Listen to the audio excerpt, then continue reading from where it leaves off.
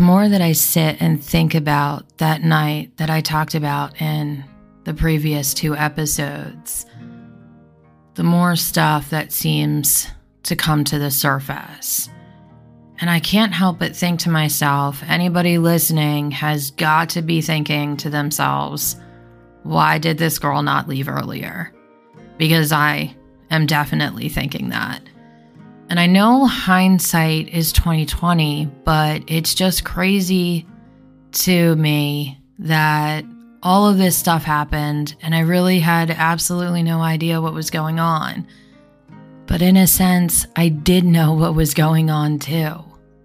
And I've talked about this before, where I believed that 2 completely different things were actually true at the same time. So yes, my parents were evil monsters, but I also loved them. But I also did not love them and did not look at them as if they were my parents. So how does that make sense? How does anyone even begin to make sense of that? How do you figure out how your mind can work in such a weird way like that? And the answer is just so simple.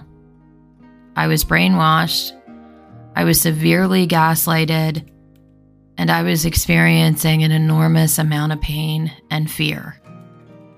When I was extremely young, I was very aware that there were videos that were being taken of the sales. When I was older is when I started to realize what my parents' main purpose for that was. And of course, it was for blackmail. Yet I always believed that it was just to blackmail the client, and in a lot of ways it did. And that's what its main purpose was, in fact, for. But they also did use it on me as well, to scare me into staying silent. Because I wouldn't want anybody to see these videos of me, because then they would know that maybe I enjoyed it, or maybe I wanted it. They would essentially mock me about the videos and say that they were not proof of the abuse and what was happening to me, but instead proof that it was not happening. And it was just so much strange conversations that I can remember having. There were threats, but they didn't feel like threats at the time. But it was all about the power and the control to keep me in their grasp and to make sure that I never even thought about leaving. And the videos they used to shame me, they would force me to watch them so that way they could point out all my flaws during the assault. So I would feel like if I had ever told anyone about it, they would know that I wasn't very good at it. It kept me quiet in so many different ways. And even today, I don't know how many people have seen pictures or videos of me, but I do know that they are out there, and it is just something that sticks with you forever. Now, nobody knows that it's me. They may not recognize my face or anything else, but it's just the thought in knowing that someone is looking at them, maybe right now, at this very moment, that haunts me every day. There were a lot of things I was able to overcome, but this is one of the harder things because it's like it is still happening today. There is this misconception that if you are in possession of child pornography, that it is a victimless crime because you did not take the picture or the video of that child, and that child is not in the room with you. And I understand why people may think that, but I am telling you that it is in no way victimless. Because we may not be in the room, but we are somewhere, and we know that it's out there. We were there when the pictures and videos were taken, and the things that are in them are real and really happened. It is not a victimless crime. It is an endless crime that follows you every single day for the rest of your life. There are times where I would get emails from a strange email account and my heart just drops into my stomach because I think it's an email of them sending me a video. When I'm out in public and someone looks at me, sometimes I think maybe they recognize me. It really is a daily haunting. Back in the late 90s, there was a ring that was uncovered called Club Wonderland. A girl in California had been assaulted at a sleepover by her friend's father. She went home and told her mother, and then it was reported to the police. It was soon found out that he was part of a group called the Orchid Club. And after further investigating, they were able to uncover one of the biggest pedophile rings in the world at the time, Club Wonderland. It was all during Operation Cathedral, and it uncovered a network. They were all over the world, and in order to get in, you had to supply 10,000 videos or pictures that were not already in the club and were self-produced.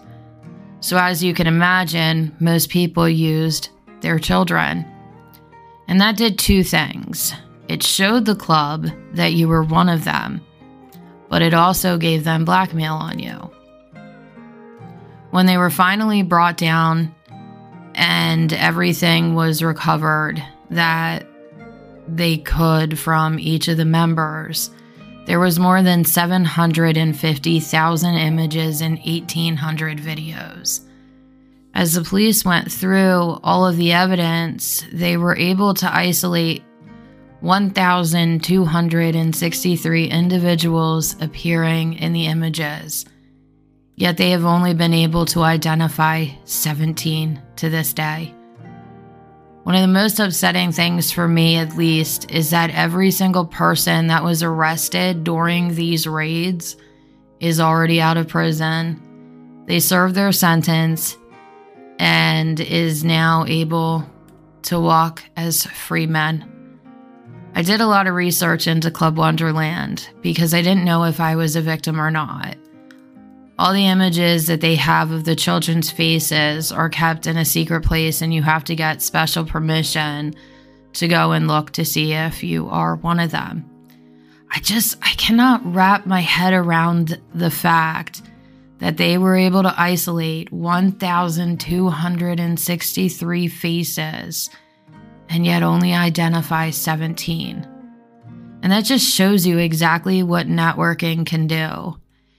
It also shows how deep blackmail can go. I first heard about this while watching a documentary, and that was when I thought, wow, it just feels so familiar, and I wanted to learn more about it. So found out as much as I could, but there really isn't a lot of information about it. And I'm not sure if it was because of the time that it happened or the content, but it did make me realize a lot of things about my past. I remembered the pictures being taken, and I remembered the videos being taken. I remember being forced to watch mine and other children's. I remembered so many different things that I had forgotten all about because at the time, maybe it was irrelevant, or at the time just too traumatic. Now, I want to make it clear that I do not know if I was a victim of Club Wonderland or not. It's just the timing and the things that were happening to me at the time that led me to believe that it was a possibility. But it did open my mind to realizing that what I was going through was not isolated. And when I thought about a time that I was brought to a party, it became abundantly clear that it was just as likely that any of those kids could have been victims too. It really opened my eyes to how widespread this entire issue was and how extensive sex trafficking is embedded in all the communities around the world. And it really makes you think about, how do you keep yourself safe? Because this can happen to anyone. So the first thing that I thought about was while I was driving and I saw a woman that had a mama bear decal with little paw prints underneath it on the back of her car. There were 3 sets of paw prints. so I could tell that she was a mother and had 3 children. I thought about the time that my husband was in the military, and a lot of wives had Army wives stickers on their cars, which told people that, well, their husbands are away a lot. There's a lot of posts going around right now about what you should and should not post in first day school pictures.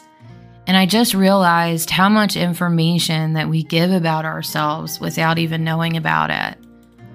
Our social media gives away our location, no matter if we have it hidden or not. On my social media, I follow news sites all over the country. I want to stay as updated on arrests of sex trafficking as I possibly can. And I comment on many of those news posts, so that makes it a little harder to find out where I actually live, because you could see me arguing on a post from Rhode Island when I may never have even stepped foot in that state. So I think it is important to know that you can give out more information than you think you are giving out. And that's how you learn to start to stay safe, by learning what information you may be giving to predators. I know this next topic, I had ruffled a lot of feathers when I spoke about it on TikTok.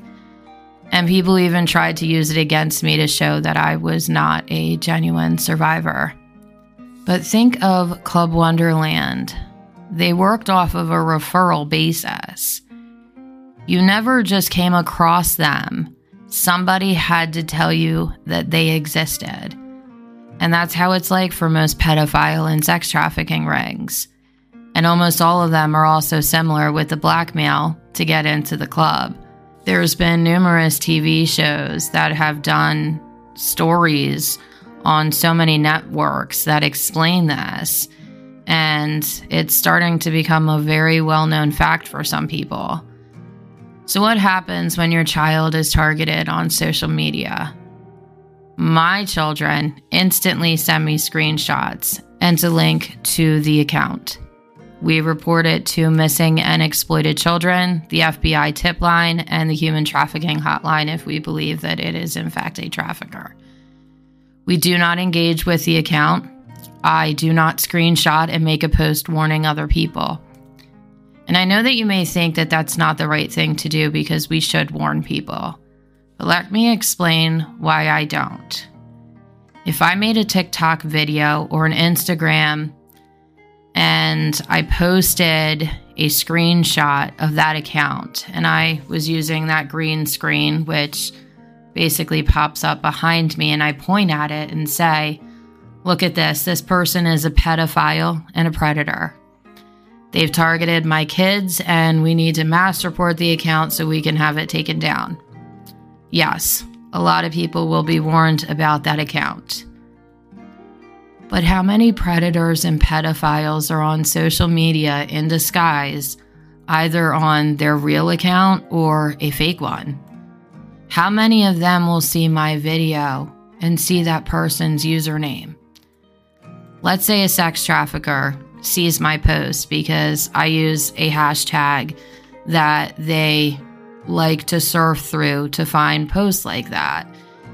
And then they reach out to that person and ask if they would like to meet up or get in contact with each other. Now they have networked. And what was an innocent post of a terrified mother trying to warn others because their child was targeted now possibly led to a child being sex trafficked. I am in no way blaming anyone that has done this, or am I saying that it is your fault that it may have ended up that way, or that it would be your fault if it did. I am just saying that it is a possibility, and I don't think it's worth taking that chance. That is my decision. It does not have to be yours. It's just something I want you to think about. Because like I said, we give out so much more information than we think that we do. And sometimes we assist pedophiles in networking. I was asked a lot on my TikTok videos how people found my parents, or how my parents found people that wanted to purchase children. And the only answer that I could think of was the networking. The parties were one very good place that worked. They were able to be around like-minded people, and they were able to talk with other parents that were also sex trafficking their own children. And it would just grow from there. In this day and age, with the internet and social media, it has made it easier for them to network. And think about it, if there's somebody that makes a post and says, hey, look at this person, do you know that that person who made the post really has children? Do you know that they really are a mother or a father? Are you shown any proof of what the person that supposedly targeted their children did?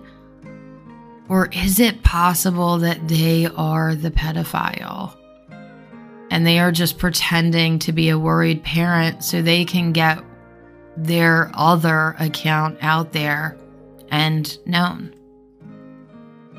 I don't know how to solve that problem other than to make people aware and let them judge for themselves how they feel it is best for them to handle that type of situation. But for me and my children, we do not make it public. We just report it to the proper authorities and get the accounts taken down that way. It has worked beautifully for us, and I rest easier knowing that maybe I saved someone by not going public with the name or the profile. But again, life is all about choices, and you can choose how you want to handle that situation. I just wanted to make people think a little bit. After I gave my speech, I met with a reporter about a new law that they wanted to pass here. And when I read it, it was about if a sex trafficking victim was arrested for prostitution, that if they pled guilty, they could apply for victim status and have everything wiped clean. And as I read it, I read all the things that a victim would need to show that they were in fact a victim and that they weren't doing it by their choice and that they had been coerced. I instantly knew that that long laundry list of things that you could submit to get your victim status would be hard for a victim to get. A lot of things that were on that list, a victim of sex trafficking would not have access to. But I thought about a different perspective that kind of threw the reporter through a loop a little bit. And I told her that this bill sounds nice, and it sounds like it's going to help victims. But I told her to think about a couple of questions. Number one, how long does that victim status take to get? And number two, does the accused trafficker get sentenced prior to the completion of the victim status? We couldn't find any answer throughout that entire bill. So I said to her, this is my main concern, was you have to plead guilty, which essentially means that you have to admit that you willingly committed the crime of prostitution. It is illegal, but it also shows that you were not coerced or forced into doing it. So if your trafficker got to court prior to you receiving your victim status, they could use your guilty plea to get their sex trafficking charge thrown out. You cannot sex traffic someone if there is not force, coercion, or fraud involved. So while the bill seems like it does help victims, and it could also potentially help their trafficker even more. Throughout our conversation, I explained to her that I have learned a lot of things along the way.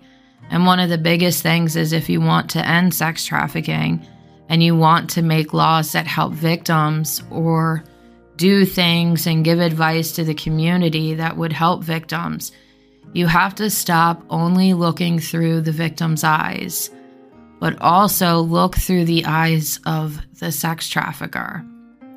So you have to ask yourself, how can they use this to their benefit? And for that bill, the answer was the guilty plea would get the sex trafficking charge thrown out. When it comes to sharing the profiles, ask yourself, how can a pedophile benefit from me doing this? And the answer is networking. Using things like this can be so beneficial for not only victims, but for putting an end to sex trafficking and even child abuse. Everyone wants to protect the victims, and we should absolutely always keep them in the number one spot. But sometimes to do that, you have to think about how the perpetrator is going to use whatever they can to hurt the victim or to help themselves.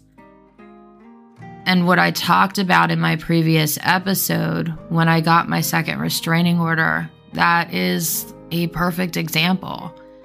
I thought about everything that they were going to say to try to get out of it and try to have the restraining order thrown out, and I used it against them. And I hope that by sharing my stories and sharing different aspects of that, we can start as a society to change how we attack sex trafficking and try to put an end to it for good. Yes, awareness is 100% going to be the best way. The stories of survivors can also be such a useful tool because you can kind of get the mindset of the sex trafficker through my story and the stories of others. Like I've said in other episodes, I can't tell you what laws would have protected me, but I can tell you which ones failed me and which ways the system failed me. And I feel so strongly about all of this. This is what the anti-sex trafficking organizations are working to do, and that is to expose the minds of sex traffickers. Yes, they are telling you the signs that you can look for to spot a victim, but when you spot a victim, you also spot the sex trafficker, and you know where to call and where to report. Polaris Project is an amazing organization. They have so much information on their website that help you determine myth from fact, because there is a lot of conspiracy theories and lies that are floating around right now. And in my honest opinion, I truly believe sex traffickers play a huge part in the misinformation campaign that is going on right now, because those are the ones that would benefit from it the most. Always listen to your gut and always call the authorities. Once you see something, you cannot unsee it. And once you know something, you cannot unknow it. And it's always better to be wrong and make the call than to be right and do nothing. I think one of the more difficult things is when I look and realize exactly how much my life was consumed by the sex trafficking. Even at a young age, everything was about that. I did not go to school to get good grades because they wanted me to succeed in life. I went to school and got good grades, so people did not think that there were things happening to me at home. There was not any pictures of me around the house that were not causing me shame. And that was so I had a constant reminder not to tell. I was like, I want to say maybe 10, 11, even 12. And seeing those pictures, I just had this feeling that if I told someone, that I would also have to tell them about those pictures. So in a sense, those pictures always helped to keep me silent because I never wanted anyone to see them. And it's so hard to wrap my mind around the fact that I lived in this big, beautiful home, and everybody thought that we were this wealthy, happy family, and probably even thought I was a little bit spoiled because they did not know what was happening behind closed doors. Except they did know what was happening behind closed doors because there was a lot of people in the neighborhood that suspected something. But instead of going to the police or someone that could have helped me, they instead went to my mother. Back then, and maybe even a little bit now, women are always looked at as possible victims. They are not looked at as the aggressors or the abusers. So if something had felt off to a neighbor whose kids I babysat, they would go to my mother thinking she was safer to talk to than my father would be, when in reality, she was worse. But nobody asked me, and I don't understand why. And now that I'm away and I've gotten older, I'm being told that I share too many details, or I'm being told that I do not share enough. I'm being demanded to name names, even though it puts me and my family in danger. I am asked constantly why I haven't gone to the police, even though people do not even know if I have or not. It's like there are so many things that so many people could have done when I was a child, and they failed me, so now society thinks that I have to pick up where they left off. So exactly how fair is that? Why is it that I, as a survivor, have to hold the guilt that it is possible that my parents are still trafficking? But I'm the one that has to call the authorities constantly to have them investigate them to make sure that they are not. But not a single person did that for me when I was a child. People do not ask how I'm doing or if I'm okay. They do not ask what they can do, like what laws would help me and what they should talk to their legislators about. They ask about why I will not go to the police.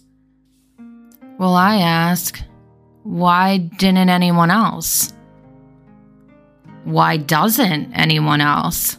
Why is it that society is starting to wake up to this horrific crime, but yet they're listening to the ones that are making noise more than the ones that are telling the truth about it? I mean, let's be honest. If you see a video on TikTok or social media about a girl that was chased by a man in a store, that video will get millions of views within a few hours. But some of my videos have barely gotten any views because people don't want to hear the truth about it. And maybe it's because deep down inside they know that it is likely that they witnessed sex trafficking and did nothing, either because they did not know what the signs were or because they just chose to look the other way because they did not want to get involved because it was terrifying for them. Either way, the lies get the attention, and the noise that is created by the people that would benefit the most from the truth getting pushed down is working. And maybe we can come together and figure out why it is working, so then we can actually do something about it. I don't know what all the answers are, but in the end, the biggest thing is I know that I do not have them. And I think that society cannot come to grasp with the fact that they do not have those answers either. They need them, but they do not have them. Fear does a lot to a person. It kept me in a horrible situation for 26 years. It had me believing that it was normal for a parent to rape their child and to take them to a party so others could rape them as well. And I think now that sex trafficking is being talked about, more people are afraid of it. And that fear is making them so thirsty for answers that they do not know where to turn, except the ones that are talking about it. So, which situation do you think would make someone feel better? The fact that if they hear their neighbor's child crying, it is possible that they are being trafficked, or that the trafficking happens on some app on their phone that they don't download, or in some underground tunnel that's far away from their home. The further that they can distance the sex trafficking from themselves, the better that they feel. And that is just human nature. There is nothing wrong with that, except they miss so much. To give an example, I used to sit out back with a neighbor and I would talk with her while her children played. so I could get some sunlight because I have vitamin D problems. And we would hear this little girl a few houses down scream, and it started to become clear that it was the same time every day, because I would go out back at the same time every day to meet with my neighbor.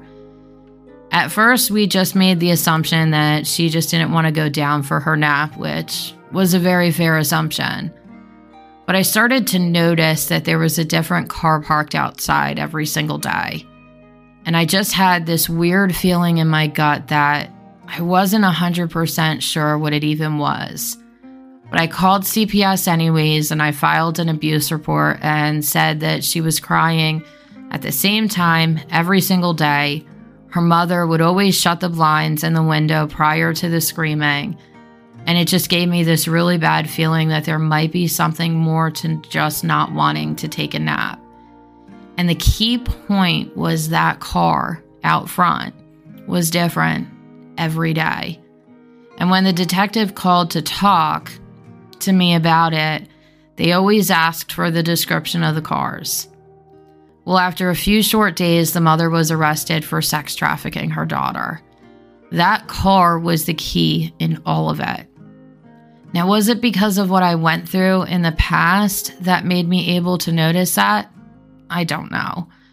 But every other person in the neighborhood thought it was nap time.